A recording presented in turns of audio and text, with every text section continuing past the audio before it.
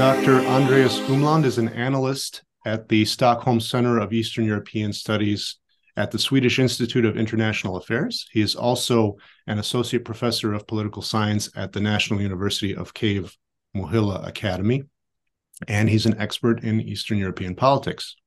Dr. Umland, thank you for joining me on Ukraine Watch. Thanks for having me. I'm really excited to have you on because I've been following your work for years. And one of your main areas of study is the far right.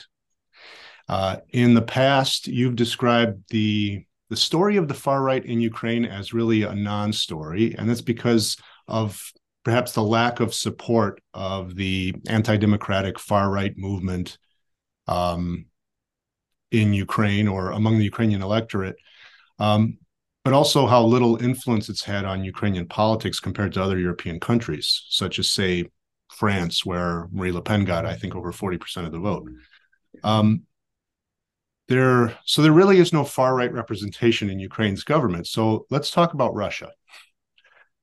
As far as the influence of the far right or fascism goes, how would you describe the current regime in the Kremlin?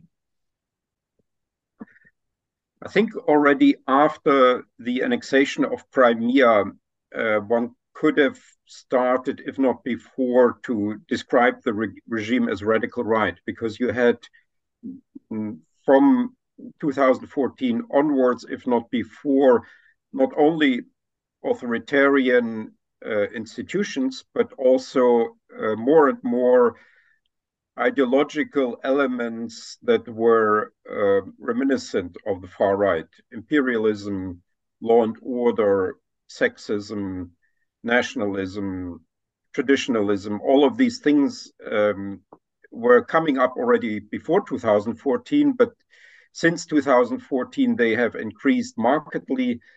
And a colleague of mine at Stockholm, Martin Krag, and myself, we have done a study that is hopefully coming out next year of the political rhetoric of Nikolai Patrushev and Sergei Naryshkin as the two people around Putin, in the closer circle around Putin, who have repeatedly made political and geopolitical statements.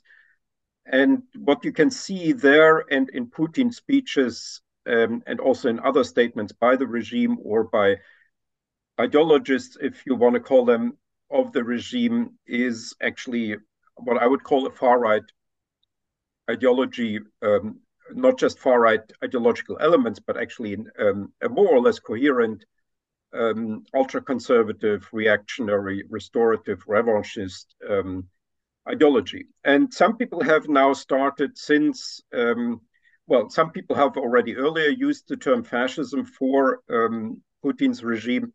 And more recently, since the big invasion of February, more and more people, especially in Ukraine, but also outside Ukraine, are now using consciously and pointedly the term fascism for this regime. I think that's more complicated because fascism presumes a revolutionary ideology, at least in the way it is used, for instance, by the International Association for Comparative Fascist Studies and the journal Fascism, the Journal of Comparative Fascist Studies. There you would usually mean movements and politicians and regimes that are in one way or another revolutionary. And that is still lacking, I would say, for the internal functioning of the Russian Federation. However, I think one can now rethink about the special military operation in eastern and southern Ukraine. If one interprets it in hermeneutic terms, that means from the viewpoint of the perpetrators of the Russian leadership, one can perhaps perceive that as a fascist operation, in that it has this sort of a cleansing, liberation, if you like, revolutionary element. But that is a complicated discussion that goes actually far beyond traditional fascist studies and would have to be outlined in more detail. So I want to define some terms. because we've been talking about the Russian regime as far right or fascist. So let's maybe flesh that out a little bit about what we're talking about as far as does that go not just to philosophy or rhetoric, but policy too. How does that play out in Russia? Well, you have an authoritarian regime, you have an educational policy and a memory policies that are very much about the glorious Russian nation and its achievements and territorial acquisitions and so on. And more and more cultural policies promoted by the state or conducted by the state or financed by the states are about the Russian nation and its, glorious past and present and future. That is a very, very wide field, but the most vivid expression, of course, of all of this are the foreign policies of Russia. Imperialist, colonialist policies, hegemonic policies. Although, as already indicated, I would make here a distinction in the policies towards Ukraine, in that they are analytically, from an analytical viewpoint, imperialist and colonialist, and this is a war, and this is an occupation and aggression, and so on. But from the Russian ultranationalist point of view, this is actually a domestic policy. It's not a foreign policy. It's something about, so to say, of the western part of Russia called Ukraine. Yeah, and so it's a domestic operation. And it's of course the most violent and bloody and most destructive foreign policy. But oddly, it is from the viewpoint of the perpetrators not a foreign policy. And here you have the most, vivid expression of right-wing fascist, if you like, approaches, in that actually people are killed en masse and deported, put into filtration camps, and so on. That is actually looking already very similar to, let's say, the policies of Nazi Germany or fascist Italy. Okay, so I guess every country has their either education ministry or education policy when it comes to what they teach in schools about their own country. And maybe there's a difference between nationalism in the sense that a country is saying, hey, look at us, we're great, as opposed to dangerous ideas of, look at us, not only are we great, but this justifies us invading other countries and killing people. Is that kind of what you're saying? Yes, I think that is I would say, the viewpoint of the Moscow leadership on much of the post-Soviet space, and that is also how it is conceived outside Russia as a hegemonic imperialist colonialist policy. But again, there is here, as I would think, an important distinction between the policies of Russia towards Belarus and Ukraine on the one side, and the policies of Russia towards Central Asia, the Southern Caucasus, the Baltic states, and Moldova. So, and maybe also other regions of the world. So, yeah, and here is then also the idea important that what kind of Russian nation is that to be, and so it has to be the Russian nation includes actually Ukraine and Belarus, which are just seen as local sort of ethnological groups, and that, if necessary, need to be cleansed and liberated and reshaped according to Moscow's views. So that is here, I think, an important distinction that perhaps has not been made clear enough. It's, of course, a very offensive Russian approach to simply not recognize the Belarusian and the Ukrainian nations, and so people don't want to go into this discourse. But if we think in terms of what is called perpetrator studies. That is a sort of a subdivision of genocide studies, which looks not only on the crimes committed and not only on the victims committed, but also on the thinking of the perpetrators behind these crimes and the perpetrator's view of the victim. Then I think there is a clear distinction to be made between these general imperial Russian policies towards non-Russians and to the supposed white Russians and little Russians of Belarus and Ukraine.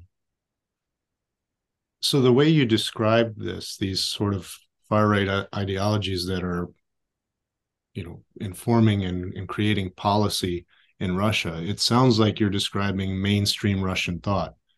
Is that the case?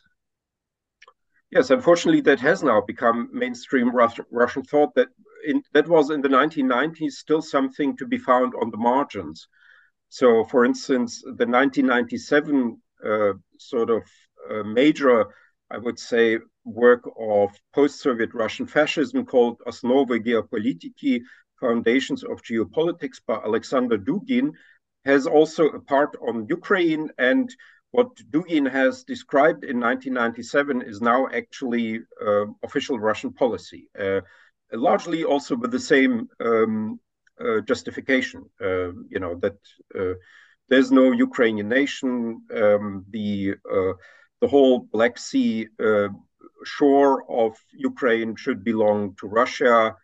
All the things that were still outrageous in the 1990s have now actually become the official rhetoric of Putin, Medvedev, and other representatives of the regime.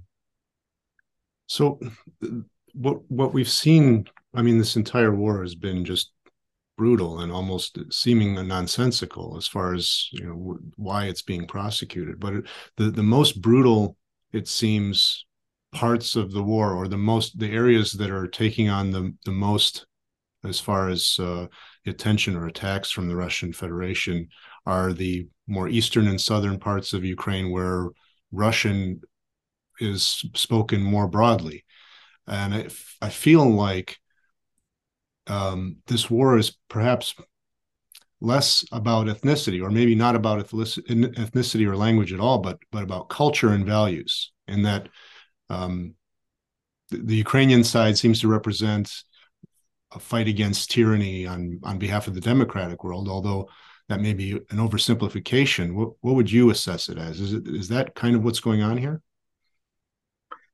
Yeah, I think first of all, one shouldn't try too hard to see a clear line here on Russia's side. That is something that we know from many other cases of ultranationalism, imperialism, and fascism, which are often, and colonialism, which are often very inconsistent. And that, they say one day, they say, we love the Ukrainians, and the other day we hate the Ukrainians, and then it's a hodgepodge of ideas that does not have necessarily an inner logic, and that even celebrates the lack of rationality and logic, and the sort of more classical fascist thinkers, they have actually explicitly celebrated that, and that is also something like that people like Dugin would do. They would actually, say, yeah, well, of course, you cannot understand that in logical and rational terms because we are illogical and we are irrational, and that's why we are different from you. So I think that is, in a way, to look here for some consistency is a useless endeavor.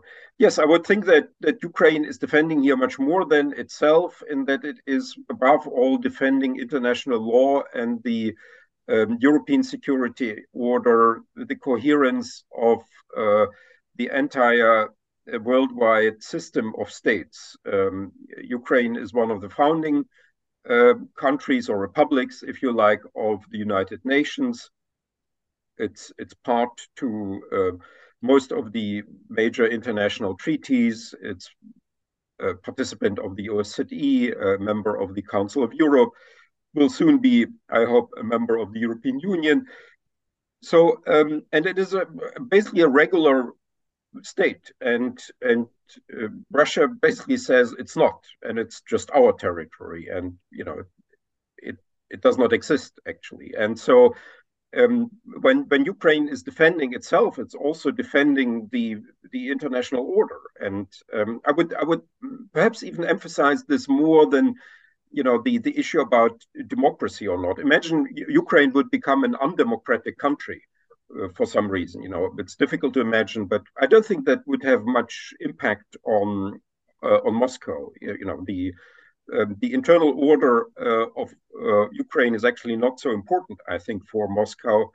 In a certain way, I mean, the democratic aspect of Russia's political regime makes it even more dangerous for people like Putin. But I think the imperial pretensions towards Ukraine and towards Belarus, they are stronger than the sort of anti-democratic impulse that is also there with regard to Ukraine. And but Russia also behaves very hegemonically towards Belarus, which is not a democracy. So I would rather make here an emphasis perhaps on international law and borders, territorial integrity, political sovereignty.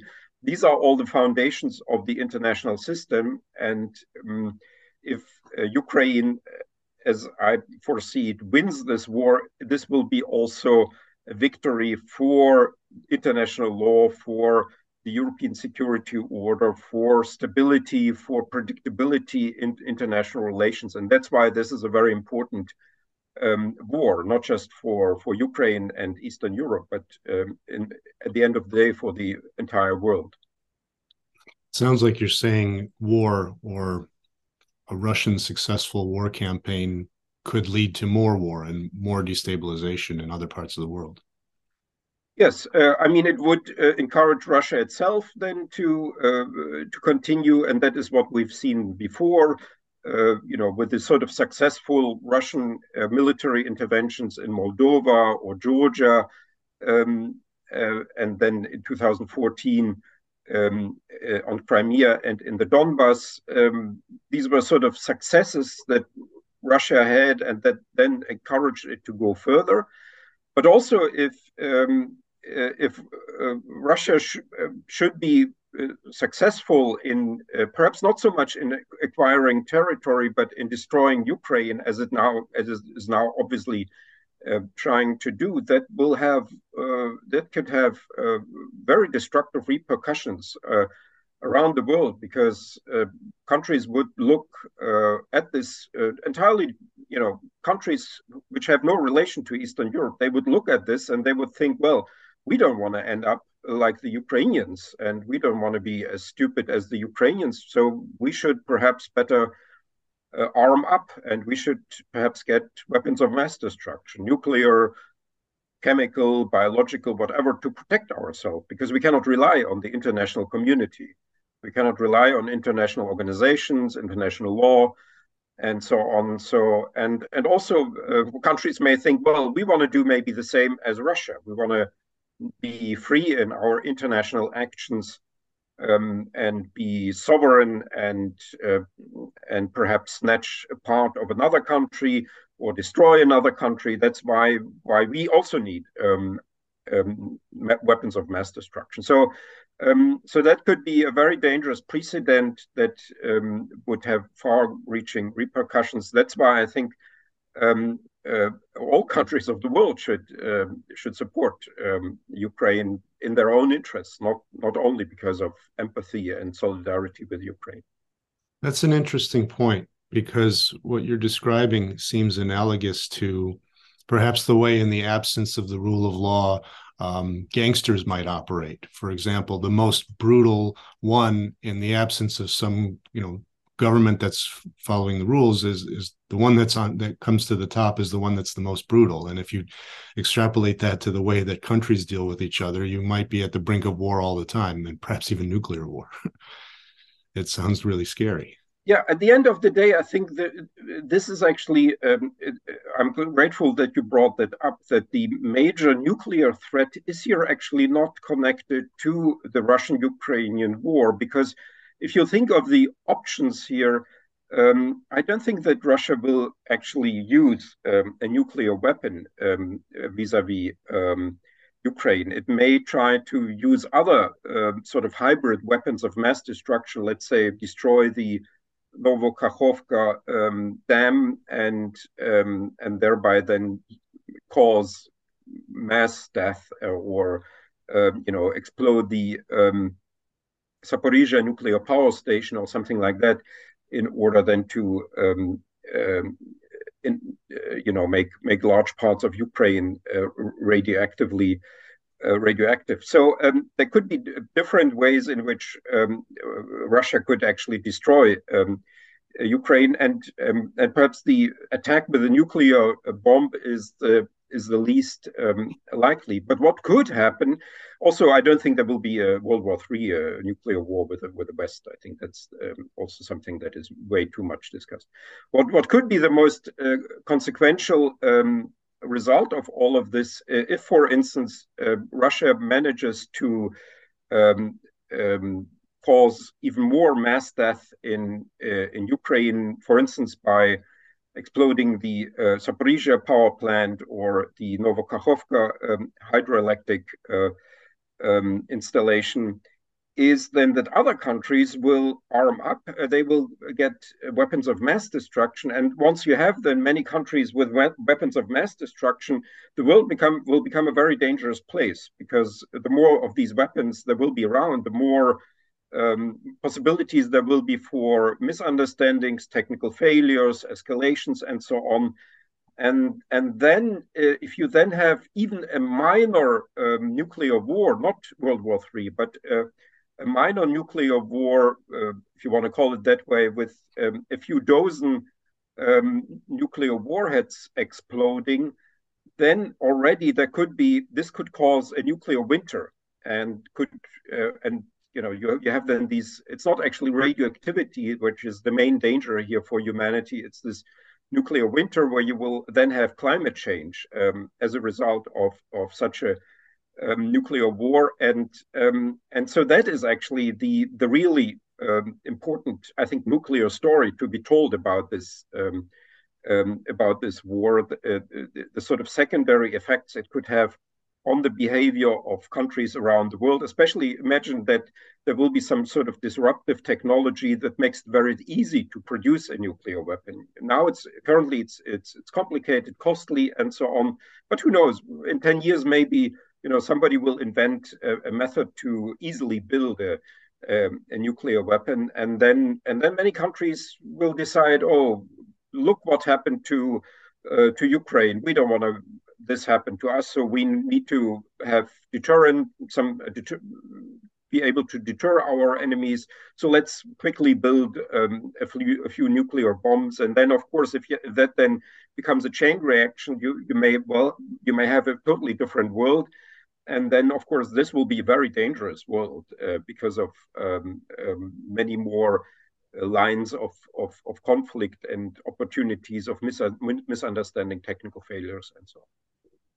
I want to refer back to something that you mentioned earlier about the contradictions in the Russian propaganda, or in their way that they describe Ukrainians or Belarusians. I mean, you use some of the pejorative terms used by Russians, for example, little Russians for Ukrainians, or white Russians for Belarus. So, although to be fair, Belarus sort of translates to white Rus.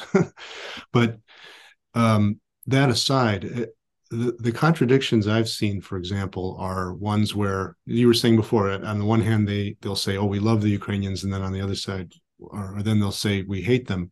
It's sort of similar to the way that they will say, well, Ukrainians are just Russians.